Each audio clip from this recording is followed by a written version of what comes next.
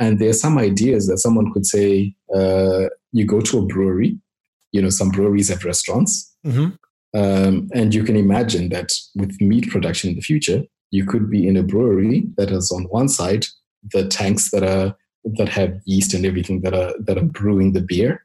And then on the other side, you've got the cells that are being cultured and cultured into meat. Mm-hmm. And those things are being produced and sort of given to you on the table. And that's not that strange. It's DeAndre here, and this is the Pioneers Show, the show where we talk with innovators, makers, entrepreneurs, basically people who are trailing their own trails and creating their own lives, so that we all can learn how to work on our own lives.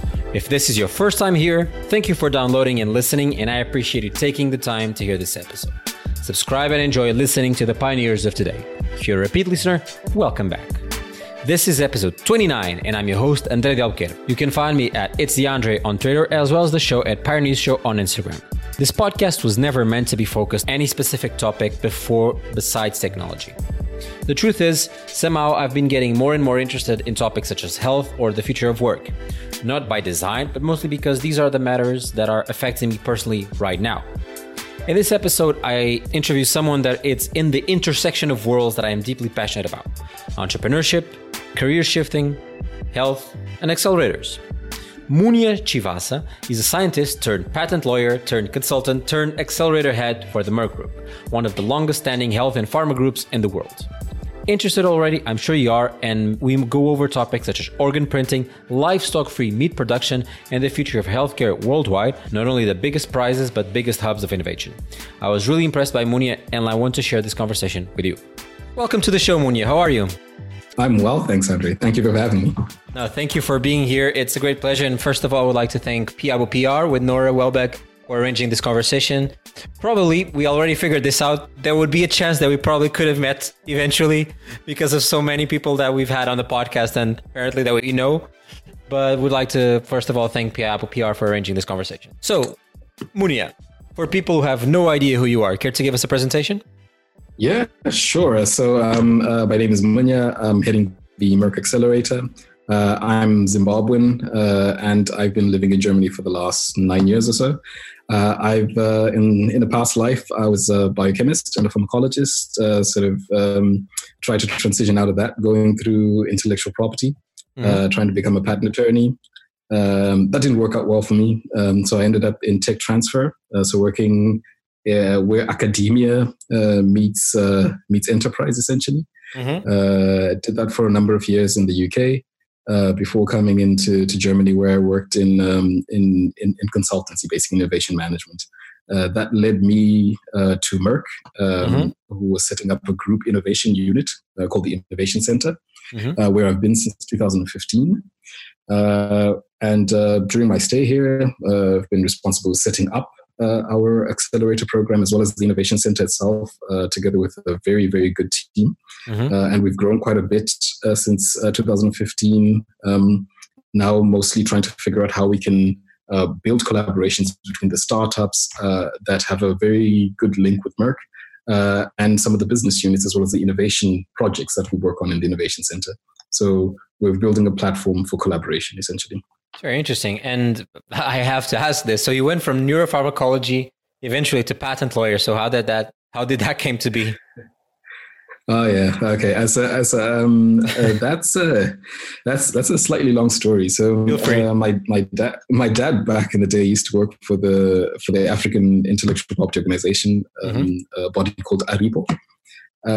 And as a kid, I was always interested in sort of the papers that are in your dad's bag, right? So trying to understand what's going on there. He was in finance and administration, but it opened up a door to me to realize that there are a lot of scientists who are not working as scientists. And there were a group of people who specialized in science and in law and found a home in between. And that fascinated me for a while. And so when I pursued my science degree and when I started working in a lab, I slowly realized that the life in the lab is great, but I'm not one built for it.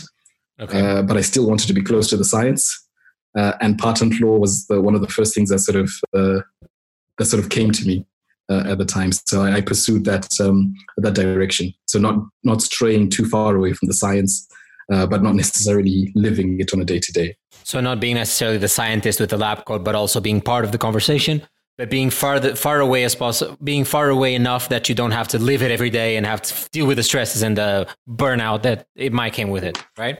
No, absolutely, yeah. Because the idea is, right, so you're in a lab. Most scientists are looking for that one discovery, right? So that and sort of to really sort of using experimentation to test out theories and come up with that spark.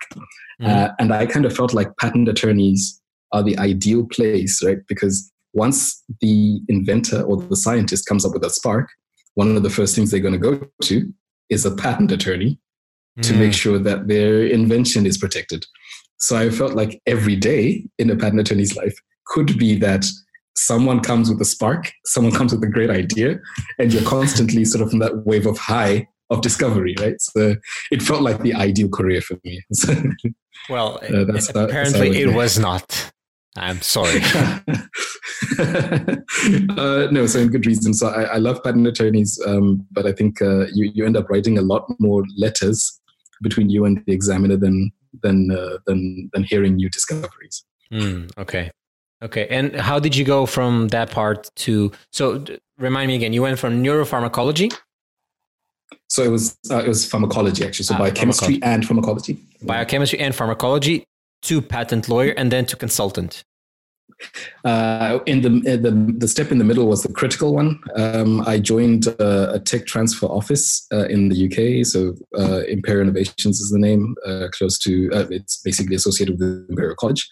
And there was a really interesting approach. So most of the people most of the people know what a tech transfer office is, I assume. But the idea is in academia, a lot of people coming up with research results that they feel could be very good to commercialize. And there's a team that understand the technology, that understand the business landscape, that then go and talk to some of the inventors and some of the professors, people in academia who are doing research to really sort of identify what kind of commercialization strategies. How can you get the discoveries in the lab into market? So how can you get it to the people, basically? What kind of partnerships do you need to set up? And in many cases, it might be new ventures that have to be built. And those people in the tech transfer offices are in the front line of trying to build that first business, the business and intellectual property strategy that could actually drive basic research results into applied commercial products. Interesting. So, this conversation actually comes at the right place because recently, and I think it was this week, that was published an interview that I did in partnership with Samsung Next that I did at Tech Open Air Berlin, and I actually interviewed a CEO and a CEO of a company that's emerged between a business that was created from a university, from the academia. They're called Oxford VR, and it's funny because I have actually introduced Barbara to them because they do VR and healthcare to the therapy. So I thought, okay, these two have to meet. And it's interesting that you were working on that. So, but you went from Zimbabwe. Were you in Zimbabwe doing the patent office, or were you already in Europe? I was already in Europe. So that was after my master's program in London, basically. So I did my master's program at Queen Mary's College in University of London. Okay, makes sense. So, and from that point, I assume when you went from the patent officer to the tech talent transfer in this part that you just mentioned, that you got, I assume, the interest to more in this technology innovation side. That's probably where the spark might have come. That's the spark from the scientist that came to you through the tech talent. Absolutely. So, one thing that I have to appreciate about my former employer is they had a very, very interesting setup, right? So they had the tech transfer company with a business builder and a venture capital arm all in one. So you could see the whole trajectory of results from basic research lab getting into this business building effort and then actually scaling with VC funding. You could see that in one organization. And sort of that really sort of pushed me in this direction. It sort of opened up channels that I never knew existed, right? So if I was, if I had just stayed in the little bubble of science and law, sort of opening up the concept of what actually really moves the needle when it comes to pushing science-driven innovations. You need a lot of funding and you need a lot of research, and sort of that. And that bridging capital is usually extremely difficult to get, and these guys had it in one go.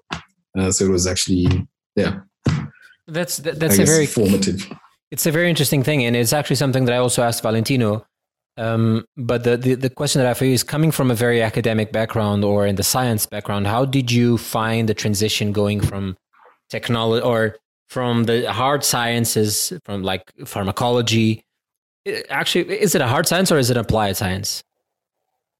I would say so. It's a natural science, and it is. I think it's application driven because you can actually apply it in the pharma space. So how was the transition going from a natural science to a very unscientific world of business and technology and innovation? So I feel like I had very good guardrails. So I having gone from science to the business side via IP law makes for a really good transition, because you still are looking at how can you protect scientific results or technological innovations. So there's still that very good link. And then the natural step is, why am I protecting this? Because I need to commercialize it in the future. And then you're already starting to think of the commercial strategies, the business implications. So it was a stepwise approach. I think if I had taken the step that Valentino did, so that's really impressive, right? So going from, I'm a biomedical engineer, I'm a biomedical scientist, and then I'm going to set up a business that's going to have commercial value. That's being thrown into the deep end. And I feel like my path was sort of slowly going from the shallow end with steps in between. There were clear immersion points, but they weren't as deep as, now run your company, figure out where you get your finance. But it was a good transition for me. Okay, makes sense. So you weren't necessarily thrown into the wolves. You just had an easier approach to it. And you were thrown into the wolves when you went to the consultancy business, I assume. Yes. So that was, So the client, the sort of going to serve clients, standing in front of clients was that was an eye opener, right? So because initially you in the previous part of my career, it was talking to scientists or talking to lawyers. So people you have a very good understanding of their concepts, and then being thrown into the consultancy world, you're meeting more commercially driven people who might have a science background, but who are really looking at who are very revenue driven, revenue orientated, and are really tight on the schedules in which they need to deliver certain projects. I have to say, life sciences entrepreneurship is a bit more of a patient game. You know that there are quite a number of hurdles. You know that the regulator and approval processes are marked in a certain way. So you kind of understand where value inflection points are reached. But consultancy is a bit more hard-paced, fast-paced rather. So that's where things got interesting. Are there any resources that you recommend for people who are going through this part of life? So they're going from a very natural or hard science world rather, and going more into a business perspective. I've already talked with Valentino about this, but I guess your input will also be very valuable as somebody who's not only lived through it, but I assume, when we'll talk about this with the Merck Accelerator, you also help people go through this as well. So any resources that you usually recommend? So in terms of resources, I think one very, very good resource is listening to people like you. So having people listen to your shows, they're people who've lived through this, right? So just understanding some of the journeys that people have taken, and podcasts are great for that. There are also quite a number of blogs. out there that sort of talk about the business side of science that can slowly get you immersed into the commercial aspects of the work that you maybe work on in the lab.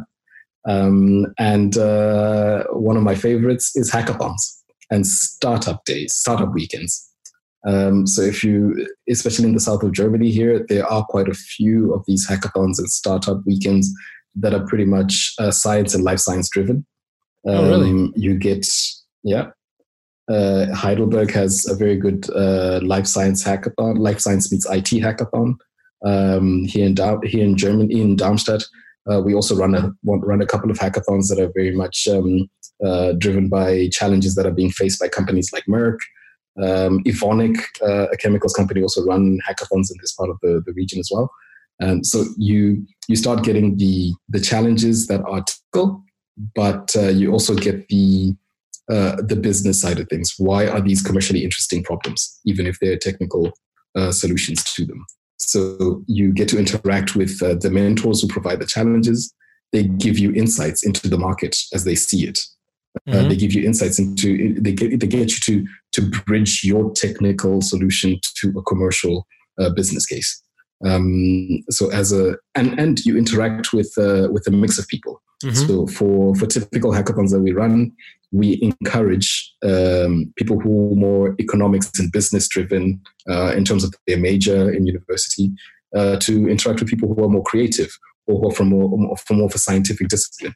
So you get this early exchange. How can you work in teams that are diverse in nature to deliver the same goal, a technological solution in prototype with a business case that comes with it, and that already gets you thinking differently. Yeah, because like you said, in the science is a very slower pace because of the you have to have a lot of patience. I assume a lot of data points to be able to announce something on a science level.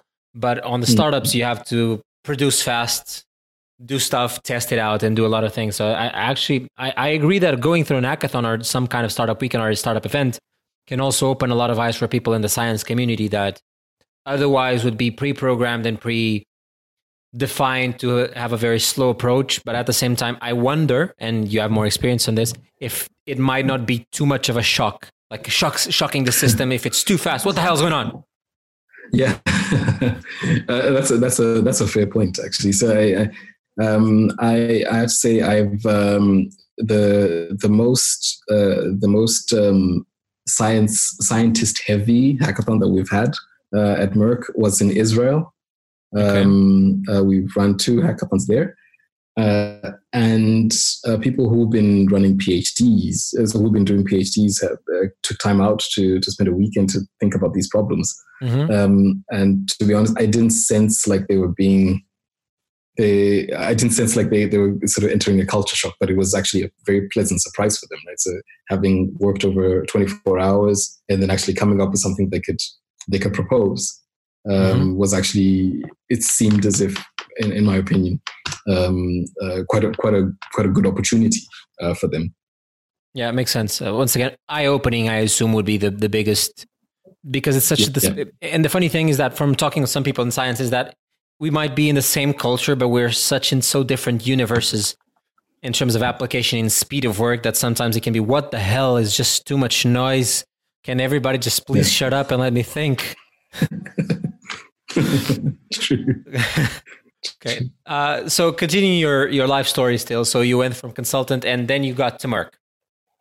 Yeah. Let's assume that somebody doesn't know what Merck is. Sure.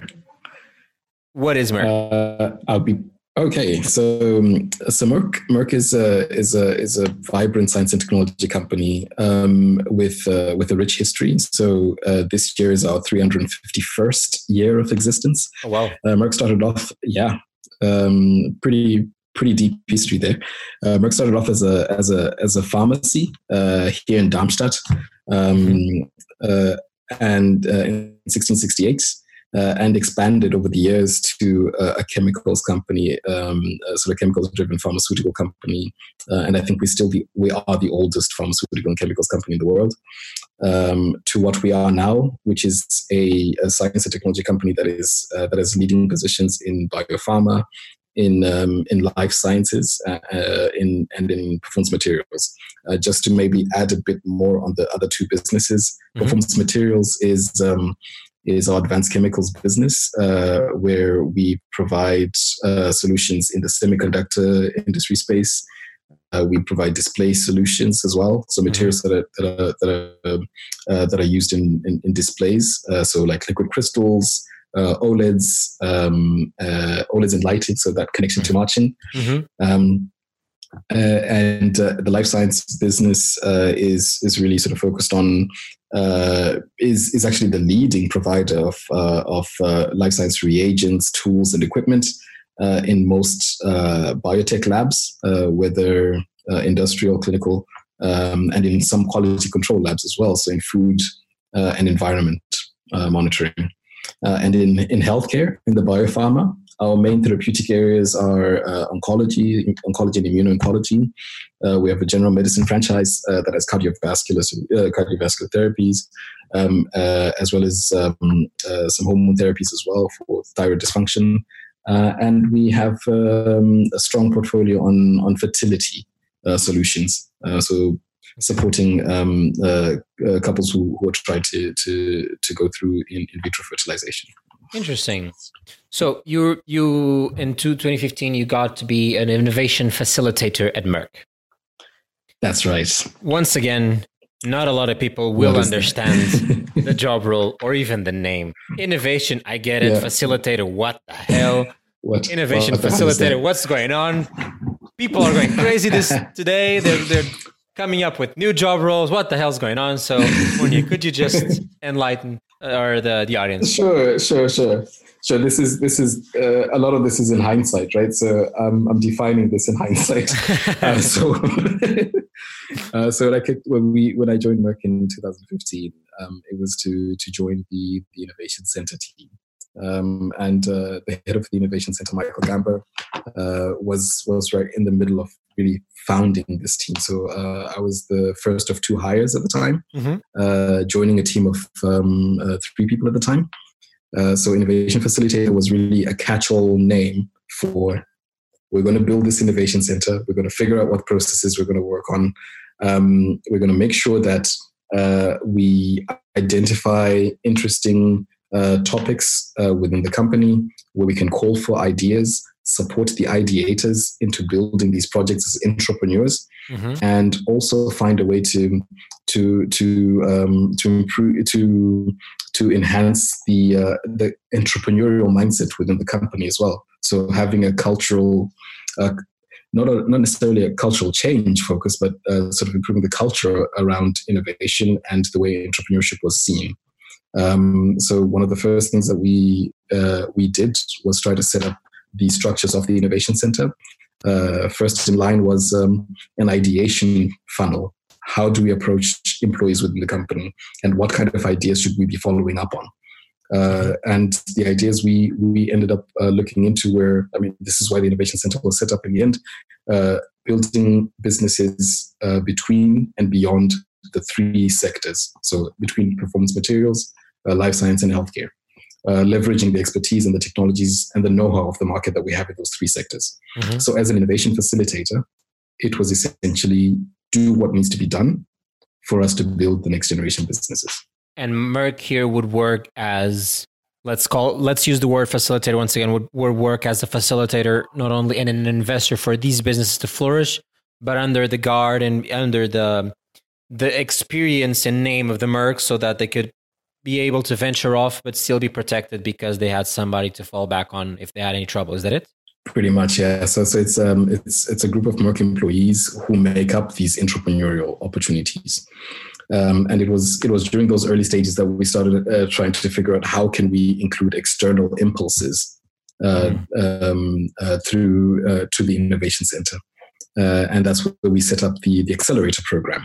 to start off with. So back then, the accelerator program was focused on looking into the digital solutions. So companies that were in sort of looking at digital solutions in our business sectors, trying to inspire and sort of provide a bit more insights to the general company as to what is possible, and also support the entrepreneurs who are working in this space, because we saw the opportunity of partnering with them at some point. Interesting. That's very interesting. And one thing that I want to understand, because I kind of drifted off a second ago because of this. You said that you had an hackathon in Israel. Yeah. So two, actually. Two, exactly. So, and they're the most hard science ones, right?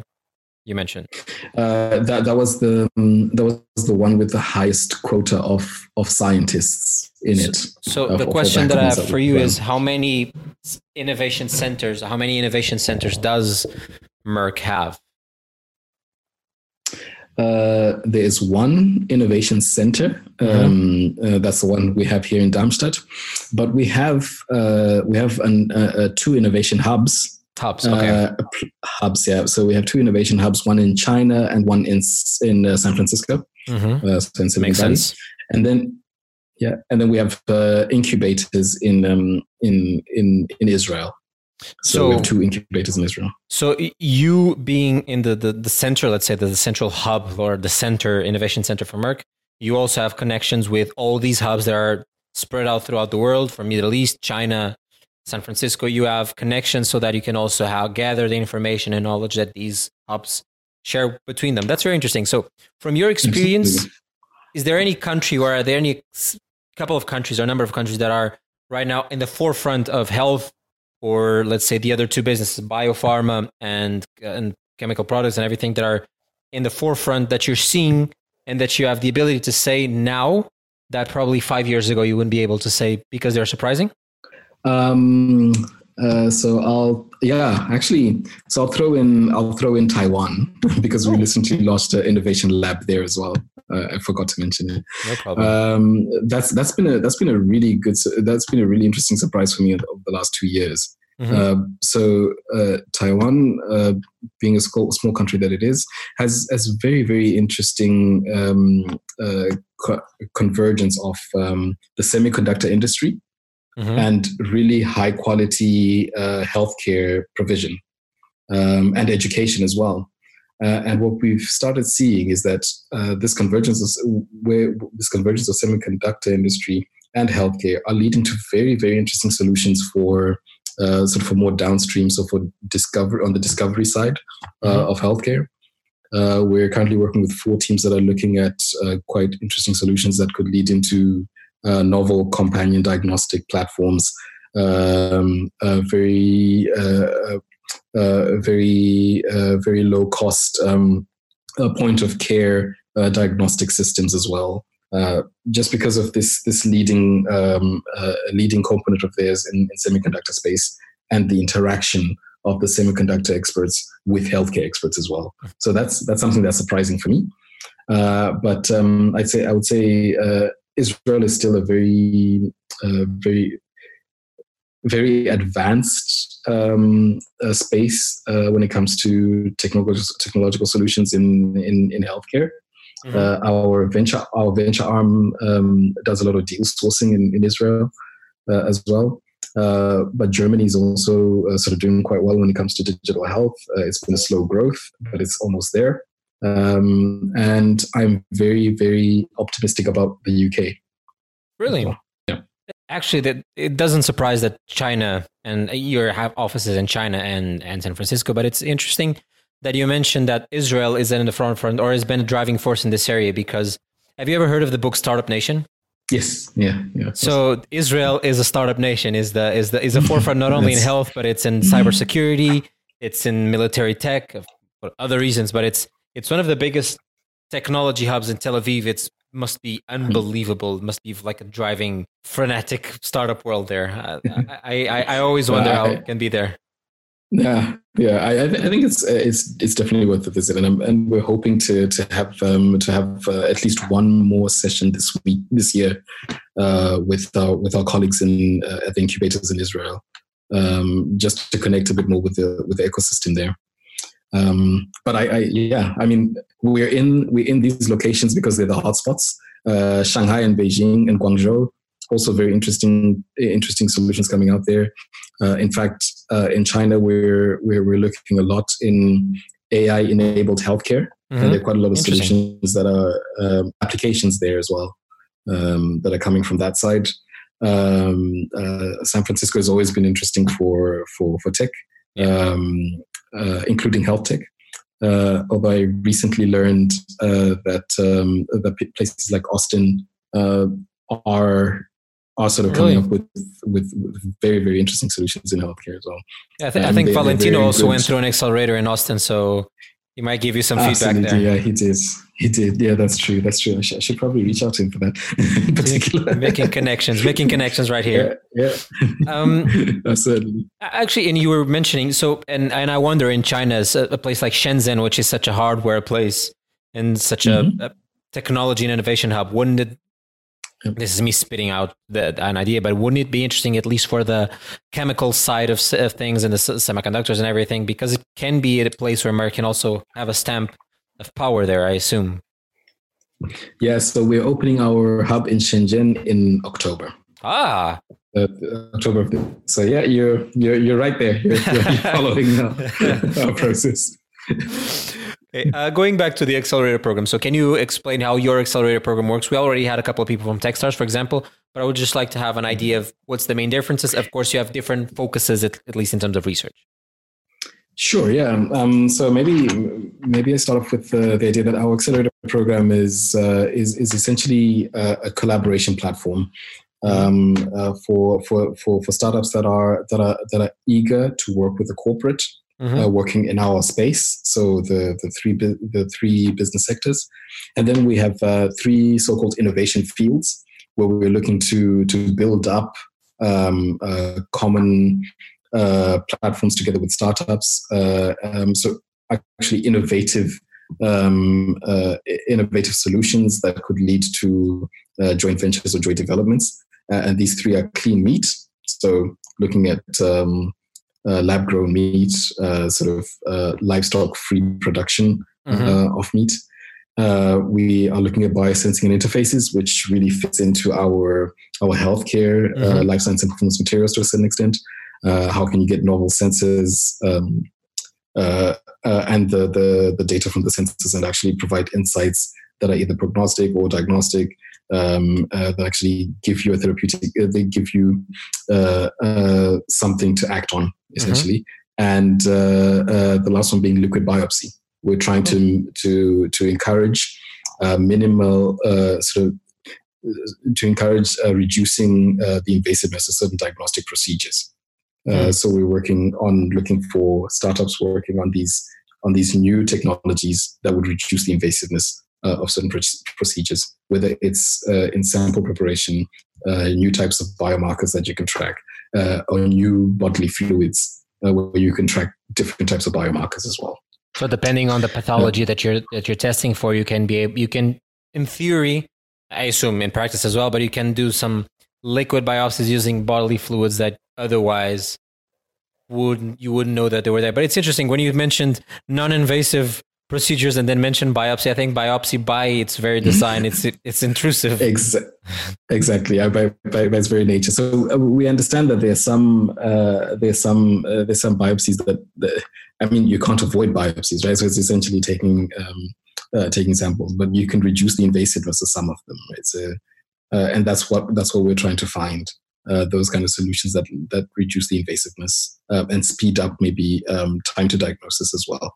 It's very interesting. But going back to the question, so how does the program, is it like a 3-month program, a 6-month program? So it is a 3 to 6 month. So we try to make it a bit flexible. The general idea, since the general idea is that we're providing a platform where you can run a proof of concept and pilot together with Merck to essentially de-risk the opportunity for our internal businesses. So usually the startups that we accept in the program have had a bit of traction within the organization. Someone wants to work with them, but is not quite sure. So what we like to run with the startup is a proof of concept of the potential relationship. So it's not building a new product together. It might be, it actually might be, but it's not about us building a proof of concept for the startup or together with the startup, but it's building a proof of concept of the relationship. So if that means if that means there's a modification to the startup technology, then yes, of course, that will mean prototyping in a new way. But the idea is that you at the end of the 3 months, there should be a clear decision from the Merck internal party as to how we and the startup as to where the shared value is, where the win-win is, and what kind of approach comes next.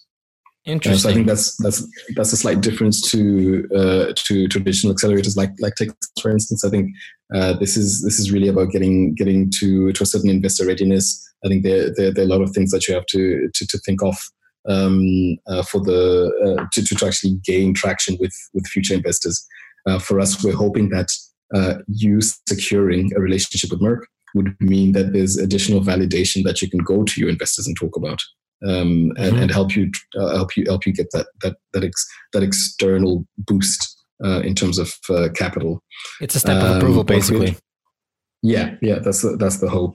What we're hoping that many of the startups do is either gain Merck as a client, get Merck as a preferred supplier in case of some of the materials and data that we have, or actually go into joint development with Merck. For certain products or services. So can a startup working with the Merck Accelerator, what kind of resources can a startup ask or expect? I don't want to say ask for, because then you can ask for anything, but what can the startup specifically what can you expect? Get? Sure. So we offer a bit of funding, so up to 50,000 euros. That you can leverage during the course of the program. We also offer sort of makerspace facilities. So we have 3D printers, we have laser cutters, we have things you would expect in most modern day makerspaces. We also have an AR VR studio. You can imagine why we have that now, where startups can actually prototype an environment. So that's actually accessible as well. We also have limited lab space. We're still working on sort of on bio level lab spaces, but for simple analytics and some simple experiments, we can cater for some of the startups that would like to try out some things in the lab. Here, they have access to Merck expertise as well. So they have. So we have within the accelerator, we have a team of facilitators who are also engaging with the organization, sort of trying to figure out who you need to get in touch with, how you could propose certain things to them, sort of helping you shape your pitch to them, essentially, and supporting you along the way. As you try to expand your customer base at Merck or your sponsor base at Merck, basically.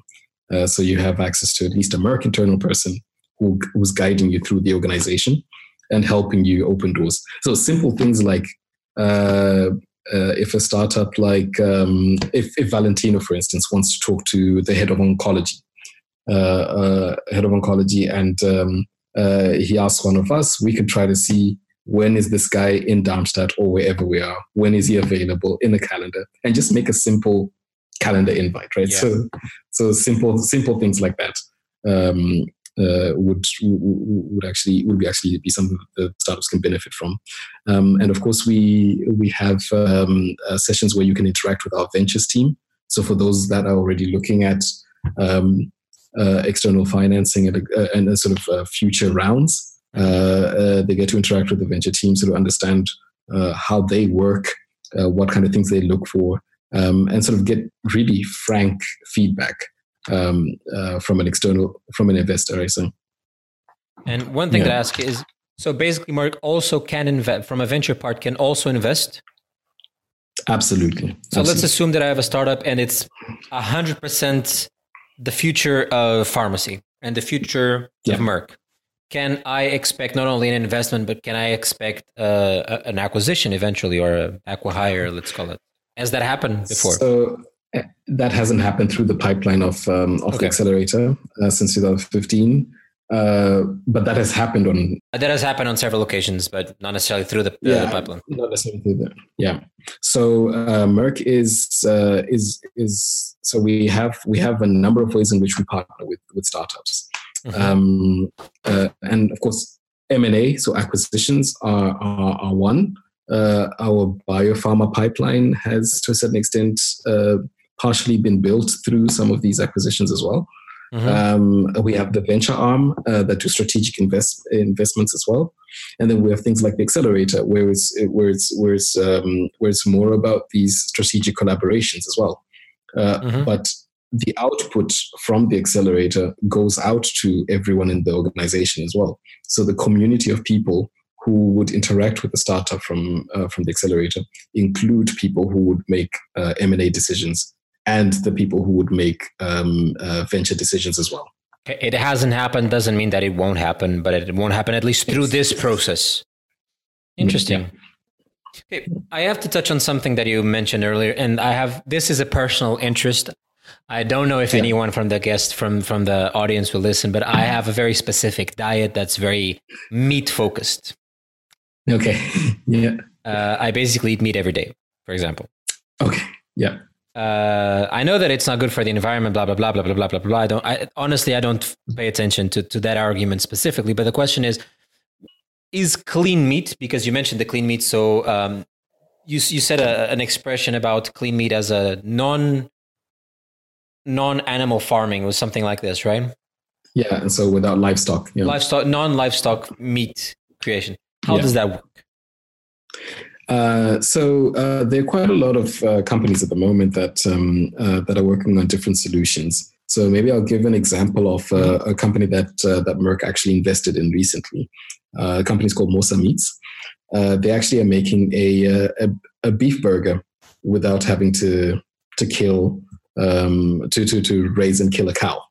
Okay. So what they've done is they've taken a biopsy earlier on in life of a certain cow, so a sample of cells, and they've been culturing these cells, and growing them and then collecting them, and then packaging them basically like the beef patties, because I mean it's essentially minced beef, like, so a mass of cells.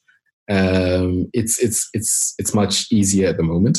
When they started it off, I think as a research project, I think partially funded by one of the Google founders, they did the first lab grown burgers. I think it was 2012 or so, and those $250,000 each US dollars. So it's still quite a way away.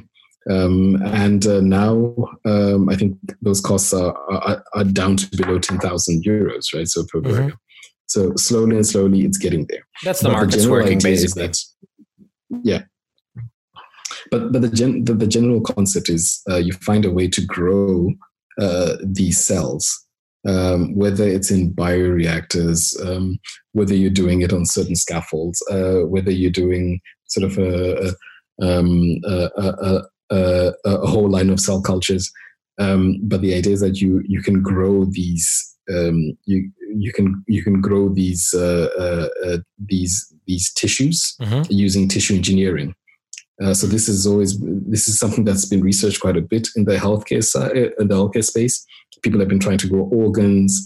People have already been doing skin, right? So from back in the day, for medical purposes. And now the idea is, can you actually build the same kind of scale to feed people? That, on a nutritional level, is it anywhere close to let's call it in quotes real meat? So even better, right? So one of the reasons why the first term that we picked is clean meat is not only from the environmental perspective, right? So yes, the water footprint, we know, the carbon, the emissions, the greenhouse gas emissions are are really ridiculous for our food production right now. But at the same time, things like pork, things like chicken and beef, most livestock production, so mass production, really includes a lot of antibiotics going into the feed cycle. There are a lot of, sorry to say this, there are a lot of feces. Oh, no problem. No problem. that interact with the meat that we eat during the slaughtering process. Tasty, right? tasty. So, right, that's that extra flavor. And you can imagine doing this in a factory setting, in a lab or factory setting, where you don't actually have actual animals. It becomes much cleaner, like most of the food production spaces that we have right now, where it's really a clean production line, really clean packaging. That's exactly what you would expect. I was reading a book about someone who was looking into the future of clean meat. So someone who did sort of a number of interviews as to where we are on the clean meat space. And there are some ideas that someone could say, you go to a brewery, some breweries have restaurants.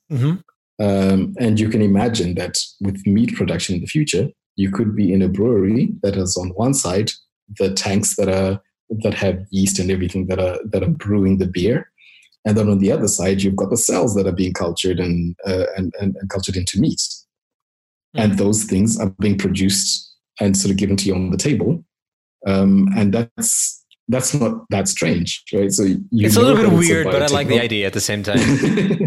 Yeah, I mean, it's a biotechnological process that gives you beer, and this is another biotechnological process that's going to give you meat, right? So it's, I think it's going to take a bit of education, and I think, but I think it's there are a lot of very smart people who are working on these topics, smarter than I am, obviously, which is why we're looking for them. And Merck is at the forefront of cell culture and cell culture media development, and even sort of bioreactor production. So we see that we could be a very good enabler of these kind of industries. Yeah, a facilitator of this kind of emerging technologies, and which is why we are really looking to collaborate a bit more with startups that are looking to scale faster, because I think working with them on their needs can actually help us develop the kind of tools that they require to stop just being an emerging industry and actually a scaling industry. So. And that's a good point. And basically you're saying why it's interesting for both startups and corporations and big corporations and conglomerates to work together, because I believe, like you said, startups have a way of doing things faster and sometimes unrelentlessly that sometimes corporations cannot because of a lot of things. And before we go on, and I need to ask another thing, you mentioned organs. Yeah, right. Are you saying like 3D printing organs?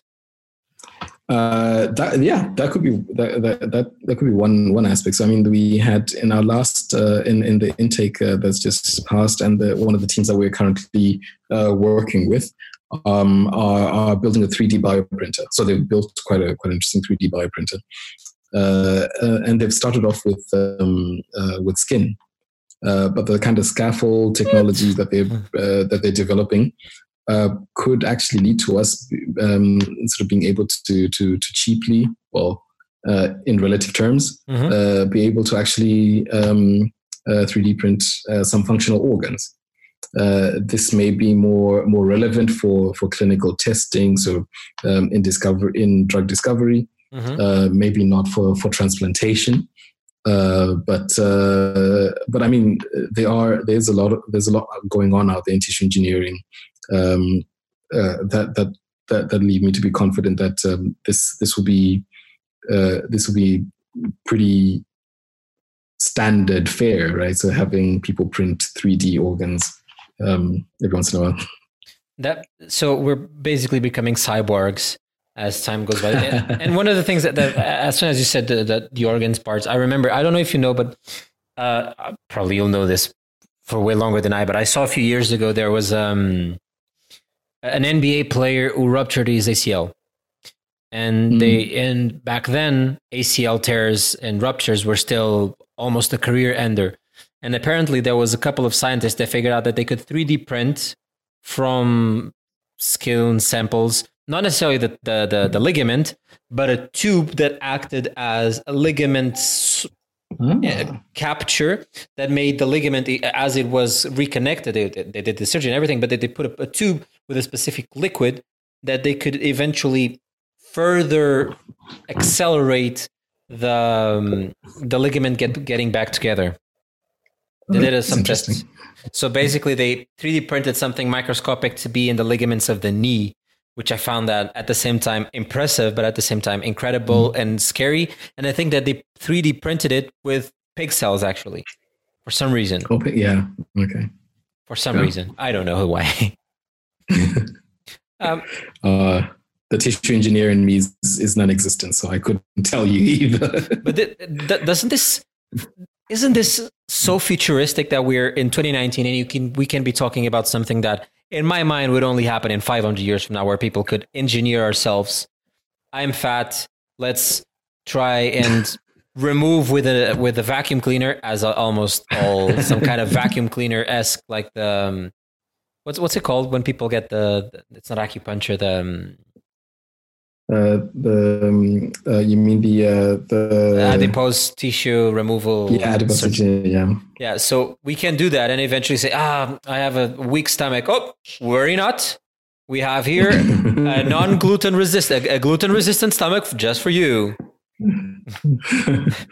I think behavioral change is working as well. So I suspect as we develop many of these technologies, people are getting to understand the impact of sedentary lifestyles and nutrition on health. I think we'll gradually see more and more people taking action. I don't think I don't think people will wait until these so-called easy solutions come up. It would be great. I would love that. Over the counter. Over the counter slimming pill. That's straight away.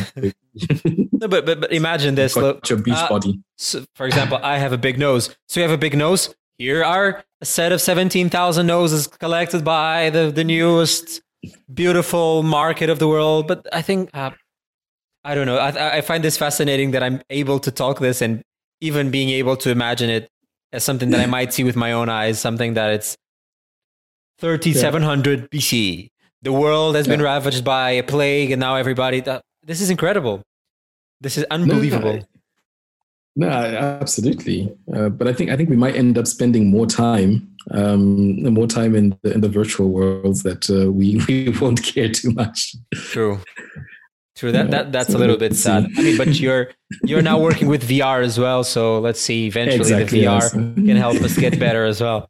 I have a question for you, actually. So, I wonder how so we already know the good things on a local level for the startups and on a specific level for Merck as well. But how does the program help Merck itself generate business and generate revenue and new opportunities outside of the main focus of pharma, component materials and everything? Do these ideas help you also build other business activities? Yeah, absolutely. So especially when we talk about the innovation fields I was just mentioning, so clean meat, biosensing, and in the liquid biopsy space, these are places where the Merck Innovation Center, so our mother organization, is actually building new businesses. So building new ideas that turn into businesses that could scale for Merck in the future. And so for that, because we're entering into markets we might not have a big presence in. We might be leveraging technologies that we already have, expertise that we already have, but entering into slightly new market segments or novel market segments. It helps to have the speed of to aid with the speed of an agile partner like a startup. We have processes in place that allow for follow-on financing of some of these new solutions. So you can imagine that when we interact with a team that has a very, very good technology, a very good new biosensing technology, And we try to integrate that with some Merck therapeutic know-how and technologies as well, and put together a carve-out with the startup that could be jointly driven internally as an internal project with funding from our business building fund and with the expertise and the know-how that resides within Merck. So this could really speed up both us and the startups' route to market, especially if we throw in our regulatory experience, if we throw in the quality control and quality assurance mechanisms that we have, that actually could speed the way in which both companies could actually reach target customers or patients. That's very good, and I agree. It's a very great opportunity for the speed of one place and the security and availability and resource of the other one to connect in the middle and be valuable for both. But at the same time, go to both extremes and be able to provide a lot of value in the short, medium, and long term as well. Yeah. Before we wrap up and start doing the final chances, we actually have, for the first time, a question of the audience. And Valentino Regale asks you one question. I asked him, how such a big pharma like Merck envisions its ability to stay updated with fast emerging new technology in order to maintain its competition on the market? So I think seeing where that question is coming from, I think that gives you a hint at part of my answer, right? So we have partnerships as one of our clear strategies to ensure that we maintain the pace of development and insights within the market and industries. We have this amazing innovation center and innovation hub model where we're trying to interact with different inventors, academia, other corporates on a partnership level to really keep up to date with what's happening in the different ecosystems and in the different sources for innovation. We're also building internal capabilities through our innovation center ideation activities and our business building activities. And clearly, we're trying to fight the war of talents as well. So always trying to attract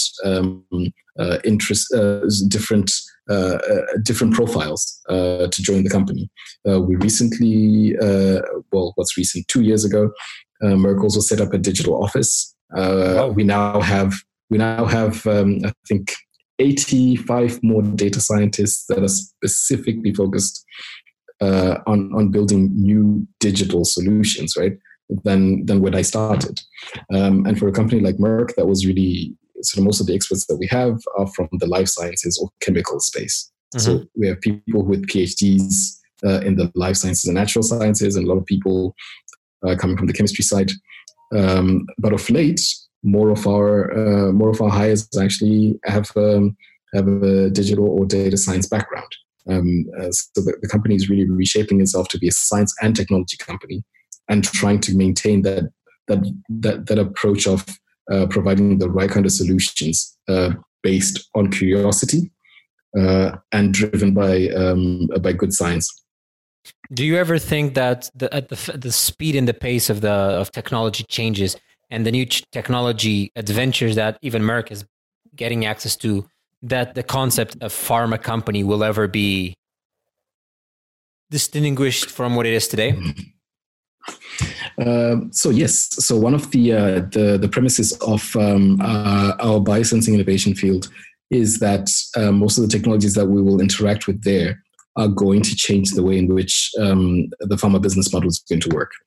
So I think a lot more outcome driven, a lot more value is going to be extracted for a lot more value for pharma is going to be seen through the outcomes of the therapies or the solutions that we provide.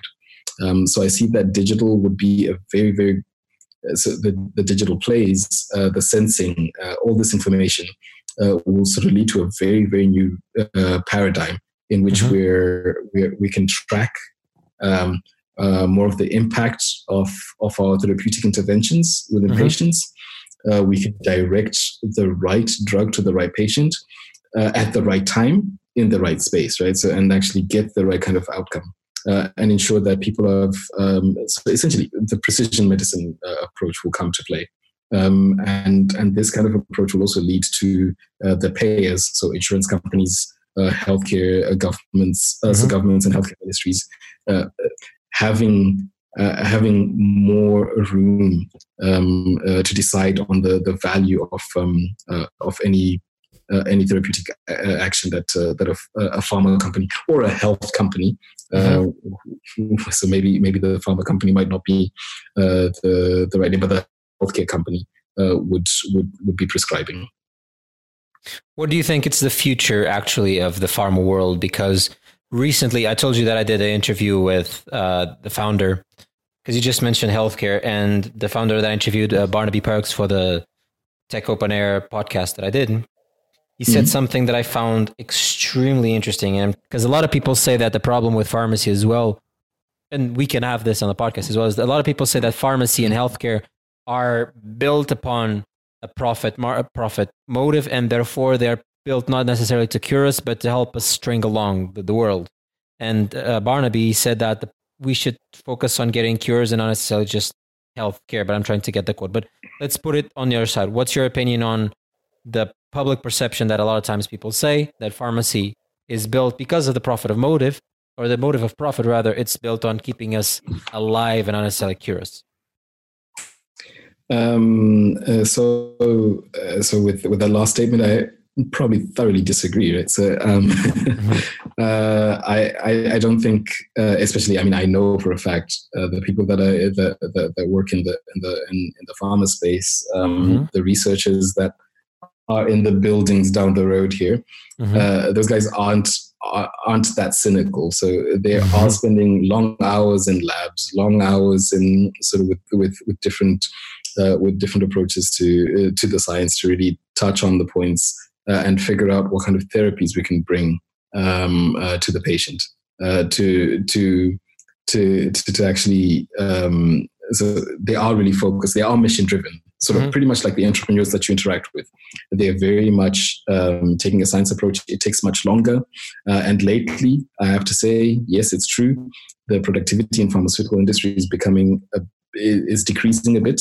Finding the right drugs is becoming more and more expensive. Because they're not coming at a faster pace as they used to, and there are more failures that are taking place for the targets that are in the trials phases. And to be honest, we all see it, especially in the US. Healthcare is becoming much more costlier than it's ever been. But it's because sorry to interrupt you, but I also see that, and I agree with you. I'm not as cynical as on this part. I truly believe that people that go through this world want to cure people. Otherwise, I don't think. Yeah. I think there are simpler ways to make money, and what I seem to see, and this is my opinion on why healthcare and some even pharmacy innovation doesn't go as fast as possible right now. It's because a lot of the things have already been discovered. So when nothing was discovered, discovering one thing was an infinite times bigger, because 0 from 1 is bigger. 1 to 10, it's just 9 more. It's in theory just 9 more pills, 9 more pharmacology things, but it's 9 times or 10 times bigger than the previous one. If you go from 10 to 20, it's just 2 times. So the problem is that a lot of people, and we're now dealing at a global scale more and more on the health space, where one innovation kind of gets applied all over the world. So it's harder to maintain and to be sure that you can tackle things that are specifically for the Mediterranean biology and let's say biology, but at the same time, the way that our body responds. So I agree with you. And that's why I think it's hard. In healthcare, a lot of people, like you just said, they sit down, they don't do a lot of things, they eat bad things, they eat feces apparently when they eat meat. So a lot of things come with the very sedentary lifestyle that we have today. And if we can be honest, our body is not made for this. We are made to run and try and get bowls and then not eat for like 4 or 5 days. No, absolutely. And it's one of the, and I have to say, I mean, and this is one of the reasons why we're also thinking. So a lot of Merck, a lot of Merck folks actually looking at things beyond the drugs, right? So, exactly. A lot of people are looking at the enabling technologies. Facilitating. In our case, Sorry? Facilitating technologies. Yeah, the facilitating technologies, right? So in our case, for instance, this is why we had a strong that we put a strong importance on this biosensing and interfaces field, because we see that also. So the kind of data that you can get from real time monitoring of how medical treatment is going, right? So you can be adaptive when the patient is not reacting. You don't just give someone 20. You don't just give someone okay, take these 20 pills and then you'll be good. Let's see what happens. Yeah. But you exactly right. So right now, sort of really sort of focusing on has this treatment actually changed anything? How can we adapt it? Is it a dosage problem? So these things, if you have the right kind of sensors and the right kind of monitoring, you can adapt. You can actually track the outcomes, and this actually enables the payers at the end of the day to say, okay, I can judge the value of this drug, and I will pay based on the value. I think that's also, and another thing that you mentioned is that it's also interesting because if you can tackle a more adaptive thing, you also have the non-invasive biopsies or the non-invasive procedures that can also measure. So you can almost have a daily adaptivity to depending on the situation that you're suffering. So that's very interesting in the future. Okay, I trust in Merck Accelerator and I trust in Merck to bring us to a future in pharmacy and pharmacology, but also at the same time, the future of healthcare, eventually the future of well-being. And I think that's also something that you're trying to achieve. Absolutely, and I think so just like you, I think we also really trust in the entrepreneurial space, right? So in the entrepreneurial spirit, to actually take these challenges head on, right? So if you notice the kind of healthcare professionals that enter into the entrepreneurship space, they are really driven, right? So they are really mission-focused people. They understand the issues and they're trying to alleviate some of the problems that they see in their day-to-day to really bring the solutions for patients. And this is the kind of thing we're trying to support as well. Perfect. Well, Munya, before we wrap up, I have to ask you a couple of questions. I ask everyone some rapid-fire questions. So the first one is, please tell me 1 to 3 books that have impacted your life the most. 1 to 3 books. What has had the most impact for me? That's a very challenging question. If I limit it to one, I guess the value of deep work has been quite impactful in the last few years. Yeah, that's been valuable in the last few years. Yeah, I'll leave it at 1. Okay, perfect, no problem. If I gave you 6 months to prepare for a TED Talk, and it could not be about innovation or pharmacology or biomedicine or anything, what would it be about? It would be about, I guess, development of emerging countries. Yeah. I'm sure I'll sneak in innovation in this somehow. It's part of it, of course. Please tell me one buzzword that you would love for the industry to stop using.